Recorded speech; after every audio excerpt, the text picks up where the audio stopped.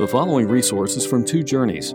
Two Journeys exists to help Christians make progress in the two journeys of the Christian life, the internal journey of sanctification and the external journey of gospel advancement. We do this by exporting biblical teaching for the good of Christ's church and for the glory of God. Please visit twojourneys.org for more resources.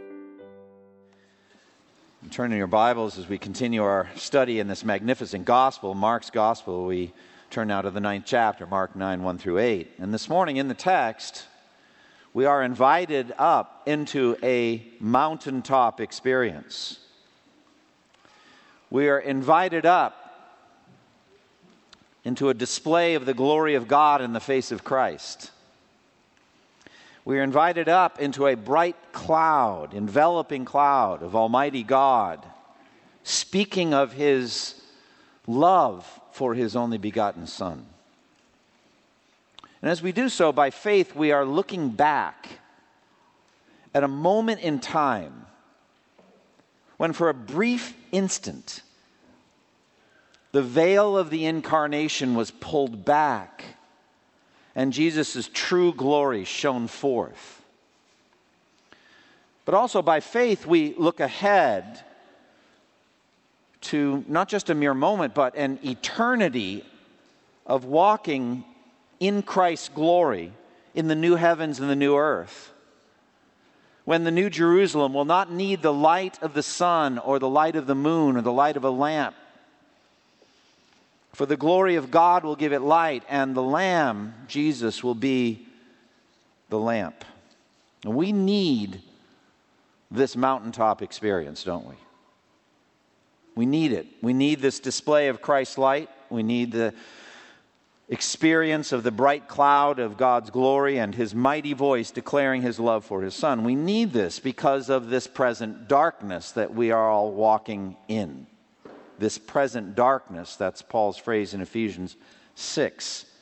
Battling disease, battling injury, battling aging, battling pain and anxiety and fear and guilt and sorrow, battling Satan and demons and their temptations, most of all battling sin. We need this mountaintop experience, don't we? And so the Lord in His graciousness and His kindness has given it to us in Mark 9, 1 through 8. We need it. And I think the disciples needed it too. The context of the Mount of Transfiguration account, as we've seen, is what's been happening in Mark's gospel. Jesus is on retreat with His apostles in Caesarea Philippi. As they were moving along in that area, He asked them concerning His own identity, "Who do people say that I am?" And they gave the answer. And then that most important question that we would ever face, that any of us ever faces, the question on which our own eternal destiny hangs, our answer to that question, what about you? Who do you say that I am? And Simon Peter, speaking for all of the apostles, speaking for indeed all believers in all time, gives in Matthew 16 the full confession, "You are the Christ, the Son of the living God." But then Jesus went on to give a stunning, a shocking revelation of His own imminent death. Mark 8, 31, 32, He then began to teach them that the Son of Man must suffer many things and be rejected by the elders, chief priests, and teachers of the law, and that He must be killed. And after 3 days, rise again. He spoke plainly about this.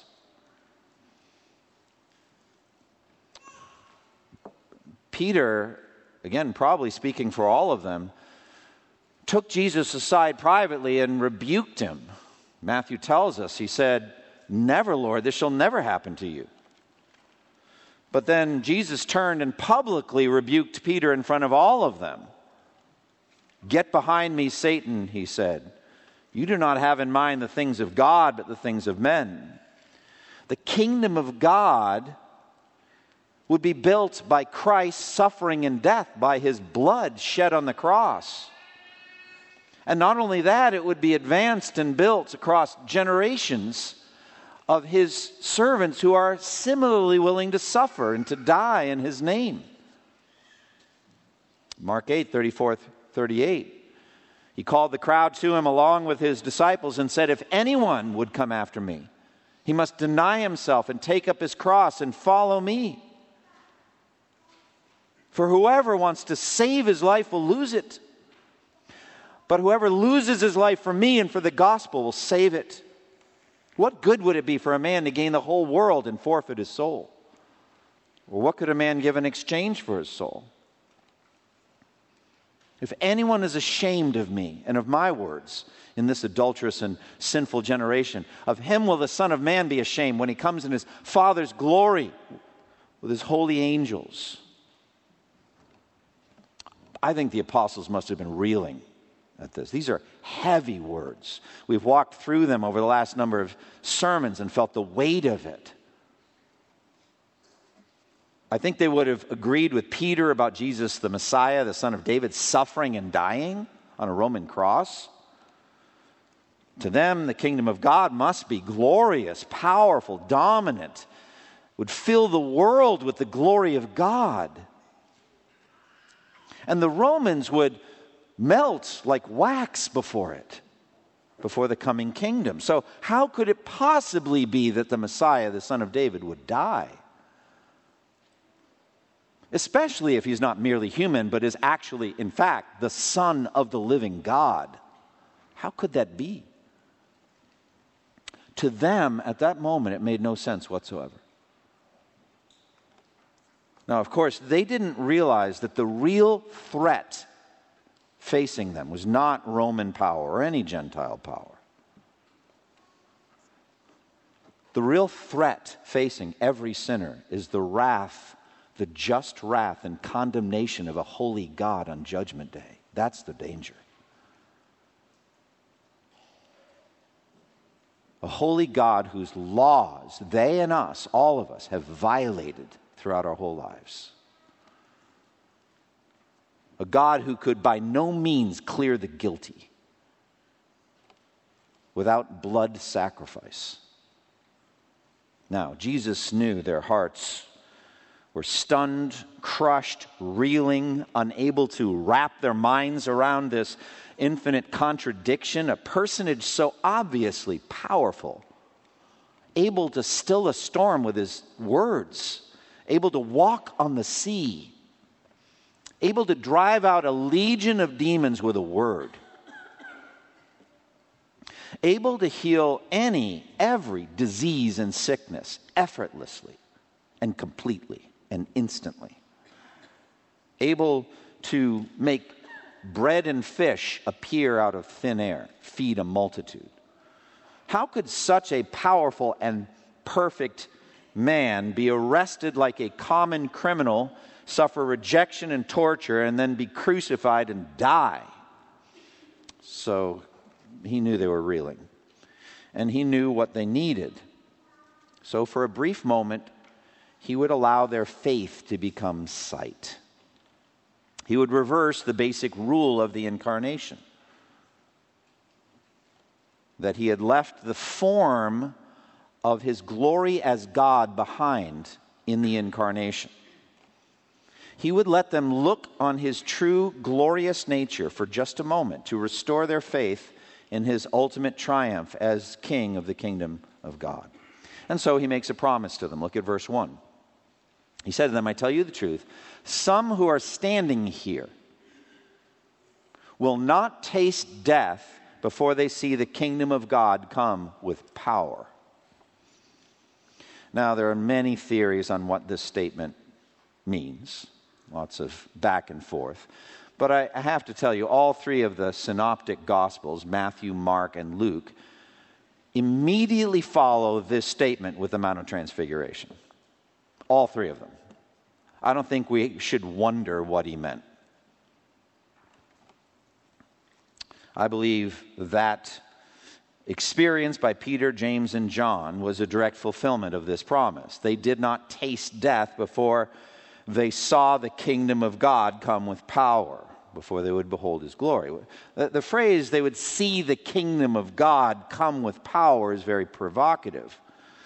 For Jesus' heavenly glory to be revealed briefly is a preview, foresight rather than foretaste, we could say, of his kingly power. Jesus' full second coming glory will be powerful even to the destruction of all of his wicked enemies. He's going to come in the clouds with power and great glory. Jesus just said in Mark 8:38, the Son of Man will come in his Father's glory with the holy angels. So Jesus knew his disciples needed this foresight of his kingdom's immeasurable power and glory, and they wouldn't have to wait long. 6 days later, it came. Earthly eyewitnesses of Christ's majesty. Look at verse 2. After 6 days, Jesus took Peter, James, and John with him and led them up a high mountain where they were all alone.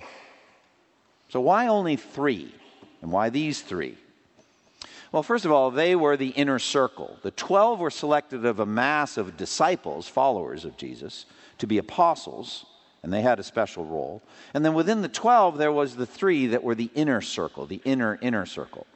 Peter, James, and John. These would be the same ones who would be with him in his hour of distress in Gethsemane.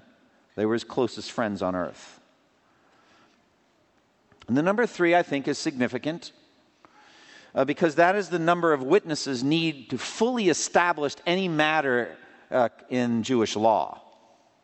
As Paul wrote in 2 Corinthians 13:1, every matter must be established by the testimony of 2 or 3 witnesses.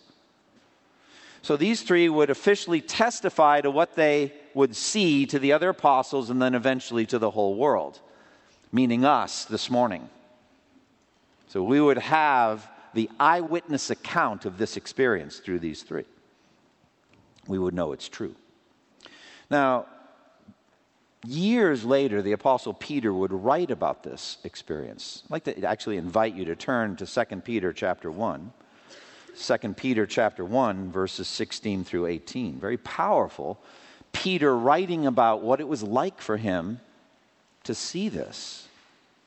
2 Peter 1, 16 through 18. There Peter writes, "We did not follow cleverly invented stories when we told you about the power and coming of our Lord Jesus Christ, but we were eyewitnesses of his majesty. For he received honor and glory from God the Father when the voice came to him from the majestic glory, saying, 'This is my Son whom I love. With him I am well pleased.' We ourselves heard this voice that came from heaven when we were with him on the sacred mountain." He's definitely talking about this experience, Mount of Transfiguration. Peter says the gospel accounts of the life of Jesus were not cleverly invented myths. They were based on actual history. And actual history itself is based on eyewitness testimonies. Peter says we were eyewitnesses of his majesty when he was revealed with divine glory on the sacred mountain and by the voice of Almighty God, as we see in our account in Mark. And Peter says we ourselves heard this voice. As he says, we ourselves saw his glory as eyewitnesses. Now, if you were to continue in 2 Peter 1, he says, we have the word of the prophets made more certain. And you will do well to pay attention to it as to a light shining in a dark place. That's how I began the sermon. Now, many of you would say, boy, I wish I had been there. I wish I could have been there to see the transfiguration. What an incredible mountaintop experience that would be. Peter says it's actually better to read Scripture than to have been there. The word of the prophets is more certain than the experience. Why is that? Well, experience is over, and then what? Right? What happened last week? Do you remember? That was amazing. Well, I think that was this, and no, it was that. I'm pretty sure it was the... Look, Peter says, the word of the prophets is perfect, it's unchanging, and it's more certain than any experience we could ever have. The best experience you could ever have of the glory of God is to read the prophetic word. That's what Peter's saying. But he's saying it did happen. It did happen. And guess what? Now this experience is in the prophetic word. and we get to read it for all time. Now, the Apostle John, I think, refers to it, not so clearly talking about the Mount of Transfiguration, but just his experience of Jesus' life as a whole. And John writes in his epistle, 1 John 1:1, he says, "That which was from the beginning, which we have heard, which we have seen with our eyes, which we have looked at and our hands have touched, this we proclaim concerning the word of life." Who are eyewitnesses. So that's why he brought Peter, James, and John up there. So you go back to Mark 9. That's what we're going to keep walking. Now, the point of all of this, the point of all four Gospels, we say week after week, is to bring you and I, the readers of the Gospels, Matthew, Mark, Luke, and John, to confess Jesus as God. None of the Gospels says it better than John 20:31. "These are written that you may believe that Jesus is the Christ, the Son of the living God, and believing may have life in his name." That's what all of the four Gospel accounts are written to bring you to faith in Jesus as God. Now, the Transfiguration, this account, is overwhelming evidence of his deity. So, Peter, James, and John were led up by Jesus up a high mountain where they were all alone. Luke tells us in his account of the Mount of Transfiguration, they went up to pray, and so they did. They were up there praying. Jesus loved to do this. He loved to go up on mountains and pray, usually alone. But in this case, he takes these three friends with him. There's something about the mountaintop experience, isn't there? Just getting up, elevated. Some of you are beach people. Some of you are mountain people. I'm definitely a mountain person.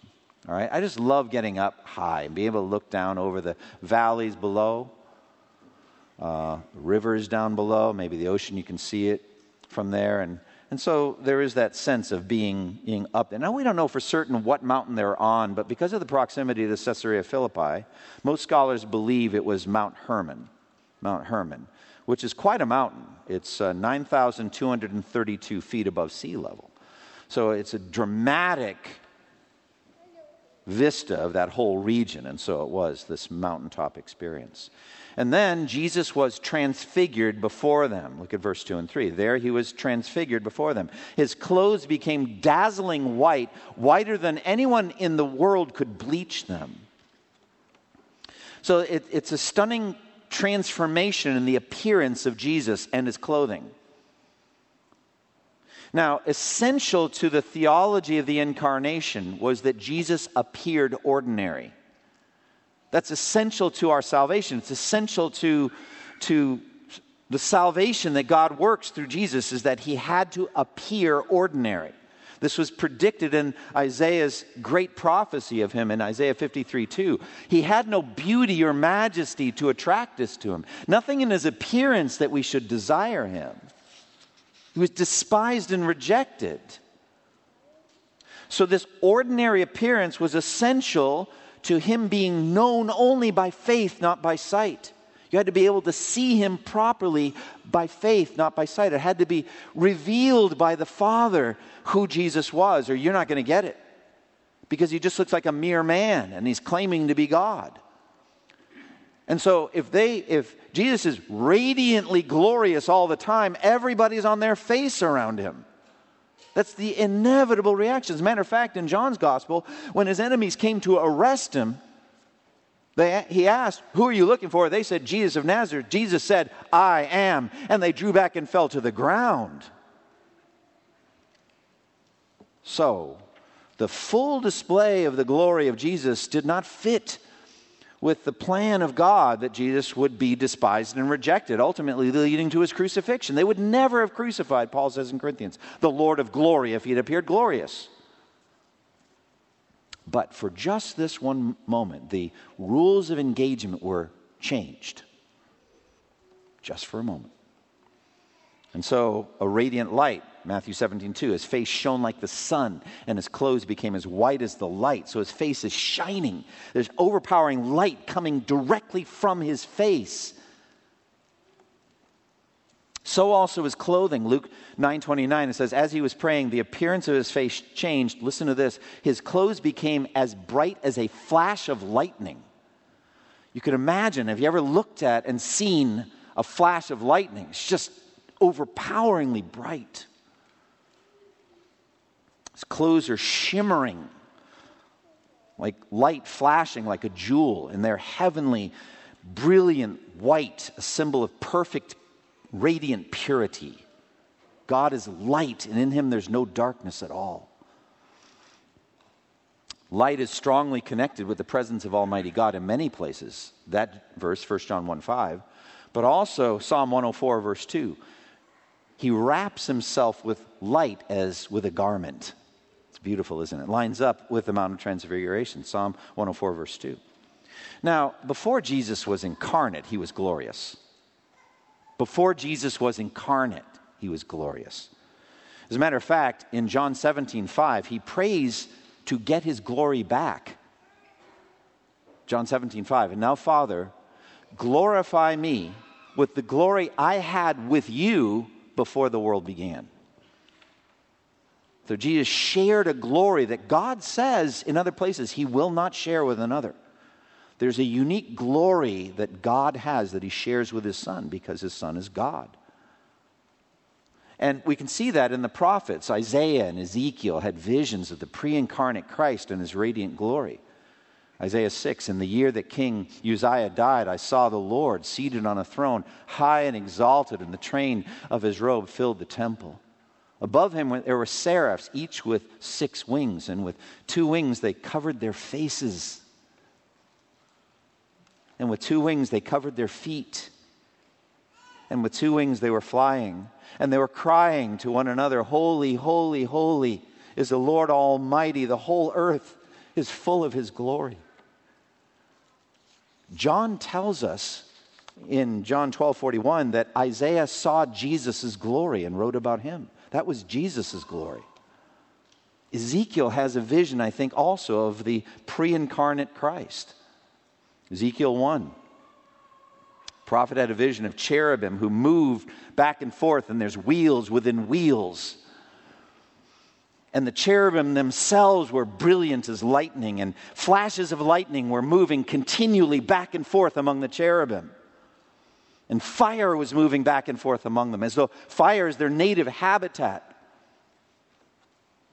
And then high above them is an expanse, sparkling like ice and awesome. And high above that expanse, over their heads, was what looked like a throne of sapphire. And high above that, on a throne, was a figure like that of a man. And I saw that from what appeared to be his waist up, he looked like glowing metal as if full of fire. And that from there down, he looked like fire. And brilliant light surrounded him, like the appearance of a rainbow in the clouds on a rainy day. So is the radiance around him. This was the appearance of the likeness of the glory of the Lord. And when I saw it, I fell face down. And Ezekiel's reaction is common for all who have encounters with the glory of God in the Bible. They're always overwhelmed and knocked to the ground. That's why Jesus couldn't do this all the time. So these passages give us a sense of the infinite glory that was Jesus before the world began and before he was incarnate. Now, Paul makes it plain that essential to his incarnation was Jesus' humility in laying aside the form of God, laying aside the outward appearance of majesty and glory that is his by right. In Philippians 2, 6 through 8, Jesus, though he was in the form of God, did not consider equality with God something to be grasped, but made himself nothing, taking the form of a servant, being born in the likeness of men, and being found in human form, he humbled himself by becoming obedient to death, even death on a cross. Now, the Greek word form there is morphe. It has to do here with his appearance and presentation to onlookers. The radiant light, the majestic glory that belongs to God alone was Jesus's by right, since he is equal in deity to the Father. He laid aside the morphe, the form, the appearance of God, and took on the morphe, the form, the appearance of a human being and a servant. Charles Wesley in his Christmas hymn, Hark the Herald Angels Sing, mild he lays his glory by, born that man no more may die. So he lays his glory aside. And this transfiguration now, this is a metamorphosis.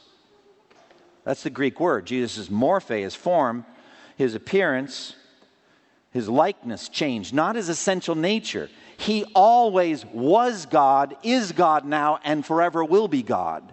The entire universe depends on the deity of Christ. He can't stop being God and then start being God. That's not what the incarnation was all about. He was God, is God, will forever be God. He's the same yesterday, today, and forever. But his morphe, his form, had changed. And like I said, in the incarnation, usually he looked completely ordinary until this one moment. He allowed some of his divine glory, a glory that is his by right, to be shown to these three witnesses, Peter, James, and John. The Greek word is metamorpho, metamorphosis. That's where we get, it's like a change of appearance. But interestingly, in the Greek, it's in the passive voice. He was metamorphosed. It was done to him. He didn't do it to himself. So God did it to Jesus. God the Father wanted Jesus to appear glorious to Peter, James, and John. And this transfiguration happened right before their eyes. Indeed, it was the whole point. The light was not for Jesus' benefit. It was for theirs and for ours. To prop up their flagging confidence in the light of his revelation that he would suffer and die. The heavenly eyewitnesses of Christ's exodus. Now we've got, if it's not exciting enough, now it gets even more exciting. Look at verse 4. And there appeared before them Elijah and Moses who were talking with Jesus. Now, this is amazing. Two deceased heroes of Israel's past show up, talking with Jesus. Now, we believe that they were among the spirits of the righteous made perfect that the author of Hebrews speaks about in Hebrews 12 that were surrounding God's throne in the heavenly Zion. They're in a spirit realm. They were absent from the body, present with the Lord. Moses, the great lawgiver, the author of the first 5 books of the Bible, the leader of the Exodus from slavery in Egypt, Moses. And then Elijah, the greatest of the prophets, who ascended to heaven in a chariot of fire, talking with Jesus. Many scholars have said they represent the law and the prophets in their testimony to Jesus. I think they were actually there, but I think that's valid, that the law and the prophets testify to Jesus. This also proves in Jesus' pattern the resurrection from the dead. Remember how the Sadducees said that there is no resurrection from the dead? And Jesus says about the resurrection of the dead, have you not read what God said to you? I am the God of Abraham and the God of Isaac and the God of Jacob. He is not the God of the dead, but of the living. In other words, I am Abraham's God right now. Abraham continues to exist. I am Isaac's God right now. He continues to exist and have a relationship with God. I am Jacob's God. Let's add these two. I am Moses' God. He continues to exist. I am Elijah's God. He continues to exist. For this brief encounter, they appeared to have human bodies, I guess. I don't know how they knew that it was Moses and Elijah. I doubt they were wearing name tags. You know how you just know things in a dream? Or maybe they heard the conversation, but they knew it was Moses and Elijah talking with Jesus. And what was the topic of their conversation? Well, Mark doesn't tell us, but Luke does. In Luke 9:30 and 31, it says, 2 men, Moses and Elijah, appeared in glorious splendor talking with Jesus. Listen to this. They spoke about his departure, which he was about to bring to fulfillment in Jerusalem. All right, simple terms, they're at least talking about his death. What was his departure that he was going to bring to fulfillment in Jerusalem but his death? Now, why would that be the topic? That's the very thing that Peter, James, and John and the rest of them are reeling over. It's the very thing they're going to talk about going down the mountain. This is the point of all this, is that they would understand how essential Jesus' death is to God's glorious plan. But even cooler than that is that the Greek word for departure is exodus. Basically, Moses is saying, I just did the symbolic exodus. Yeah, it was physical and all that, but the real exodus is done by Jesus. Because the real slavery is sin. As he says in John 8, anyone who sins is a slave to sin. But if the Son sets you free, you'll be free indeed. What is that exodus? It's Jesus' work in us, setting us free from our sin. And so that's what they were talking about, the exodus that Jesus would bring to fulfillment in Jerusalem by his death. Well, at this moment, Peter thought it best to say something. Don't you love Peter? Isn't he a piece of work? Peter said to Jesus, Rabbi, it is good for us to be here. Let us put up 3 shelters, one for you, one for Moses, one for Elijah. Parentheses. He did not know what to say. They were so frightened. End of parentheses. Just a glimpse into Peter's personality. I've said this before, but now's the moment to say it for the record. There are 2 kinds of people. Those who, when they don't know what to say something. And those who, when they don't know what to say nothing. Peter was in the first category. I don't know what to say, but let's just roll this out. Honestly, Peter's words were foolish. It was not a time for him to talk. Furthermore, there's a nefarious kind of center to it. I think they wanted to stay in the mountaintop experience. And we know that they have to go down off that mountain, down into the valley, and what's going to happen down there is going to be really hard.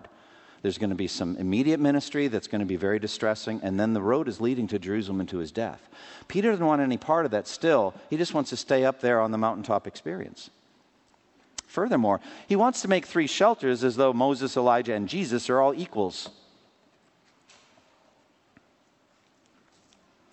Well, finally, as though this isn't dramatic enough, a bright cloud appears. This literally brings goosebumps to me, even right now. God the Father shows up and surrounds them in a bright cloud. A bright cloud envelops them. Matthew 17:5. Now, God often appeared in the Old Testament in a bright cloud. Now, this is not a normal cloud that reflects sunlight. This is a cloud that has its own brightness. It is a cloud of light. And it enveloped them, it surrounded them in cloud and light. And then the voice of Almighty God came from that cloud. This is my Son whom I love. With him I am well pleased. Listen to him.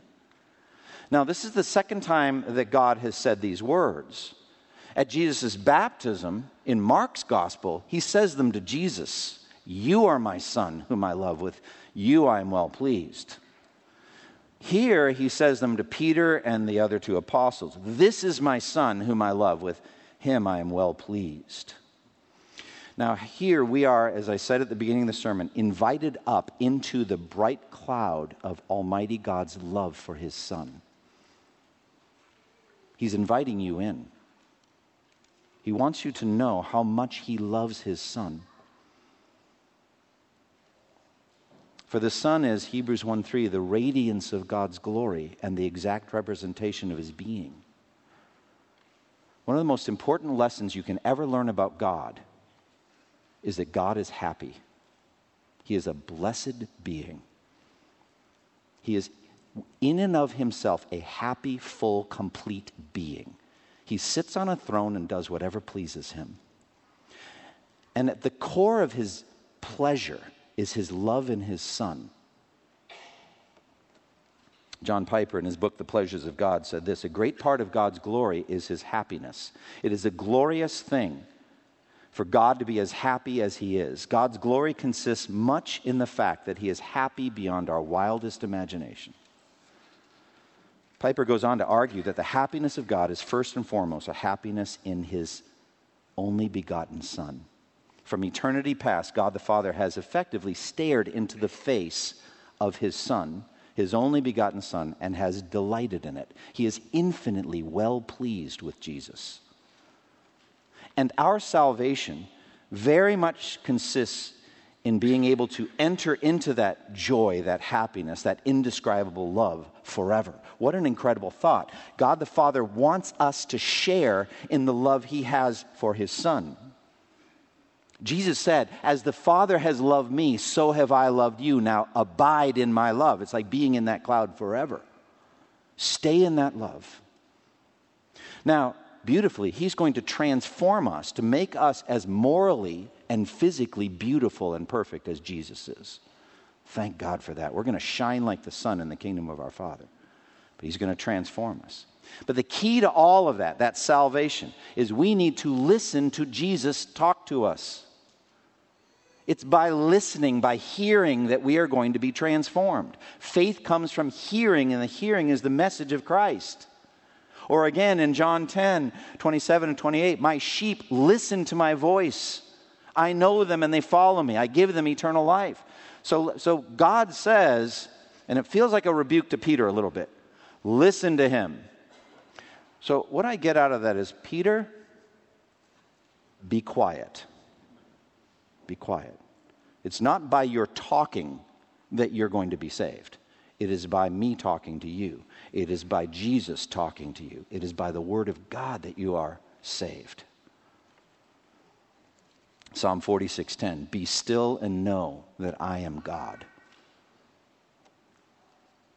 Or as Habakkuk 2:20 says, the Lord is in his holy temple, let all the earth be silent before him. I feel like this voice from the cloud is speaking to the entire human race across every century. All of you, be quiet and listen to my Son. I love him. He is my glory. Listen to him and you will be saved. As the ancient hymn writer put it, let all mortal flesh keep silent, and with fear and trembling stand. Ponder nothing earthly minded, for with blessing in his hand, Christ our God to earth descendeth, our full homage to demand. By listening to God, we have faith in Christ, and by faith in Christ are our sins forgiven. And so, suddenly, Jesus only. Look at verse 8. Suddenly, when they looked around, they no longer saw anyone with them except Jesus. Bright cloud is gone. Moses and Elijah are gone. It's only Jesus. Only Jesus. So, Moses and Elijah are not equal with Jesus, not at all. The bright cloud from which God spoke, not needed either. Because Philip said, show us the Father, and that will be enough. And he said, don't you know me, Philip? Anyone who has seen me has seen the Father. You don't need the bright cloud. Look at Jesus, and you'll see the Father's glory. Christ alone is sufficient. He is, in fact, the final word that God speaks to the human race, as Hebrews 1:1 and 2 says. In the past, God spoke to our forefathers through the prophets at many times and in various ways. But in these last days, he has spoken to us by his Son. The Son is the radiance of God's glory. All right, lessons. First of all, the infinite glory of Jesus. Not one of us fully realizes how great is Christ's glory. Not one of us sees him properly. All of us should yearn for a clearer vision of Christ, of his power and his glory. And that comes by listening to Christ's word, by listening to his words. All of us should realize the delight the Father has in Christ. This Jesus is the Savior of the world, so trust in him. All of you. I don't know your spiritual condition. I don't know what state you were in when you came in here today. But all you have to do is believe in Jesus as the glory of God. Believe that he was incarnate by the power of the Holy Spirit. That he lived an ordinary physical life, though he was God. That he died in your place on the cross, a bloody death that you deserve, but he died in your place so that your sins could be forgiven. All you have to do is trust in him and they'll all be forgiven. And you will have a promise of seeing his glory for all eternity. So therefore, learn to listen to God and to Jesus more than ever before. Feed on his word. The best thing I can do week after week is just walk through this Gospel of Mark and help you hear Jesus speak. Just listening to what he would say to you. Mountaintop experiences are necessary. So from time to time, you might want to get away from the busyness of your life. Go find a mountain or whatever is good for you, forest, beach. But get alone and let God speak peace to your heart. Let him renew you. Let him restore you. Let him revive you so that you can serve him. Now, we're about to partake in the Lord's Supper. It's a beautiful opportunity we have itself, a foretaste of heavenly feasting. And so we're going to invite all who have trusted in Christ as their Lord and Savior and have testified to that by water baptism to partake. If you've not, we ask that you refrain. But we're going to enjoy a foretaste of heavenly feast, just like this morning we've enjoyed a foretaste of heavenly sight. So let's close the sermon time in prayer, and then we'll go to the Lord's Supper. Father, we thank you for the beauty of your word. We thank you for the experience that Peter, James, and John had so many, many centuries ago. We thank you that the Holy Spirit led Mark to write this account for us, and also Matthew and Luke, so that we could read about it and see by faith the glory of Christ. And now as we partake in the Lord's Supper, we pray that you would strengthen each one of us and help us to feast on you. In Jesus' name, amen. Thank you for listening to this resource from twojourneys.org. Feel free to use and share this content to spread the knowledge of God and build his kingdom. Only we ask that you do so for non-commercial purposes and in accordance with the copyright policy found at twojourneys.org. Two Journeys exists to help Christians make progress in the two journeys of the Christian life, the internal journey of sanctification and the external journey of gospel advancement. We do this by exporting biblical teaching for the good of Christ's church and for the glory of God.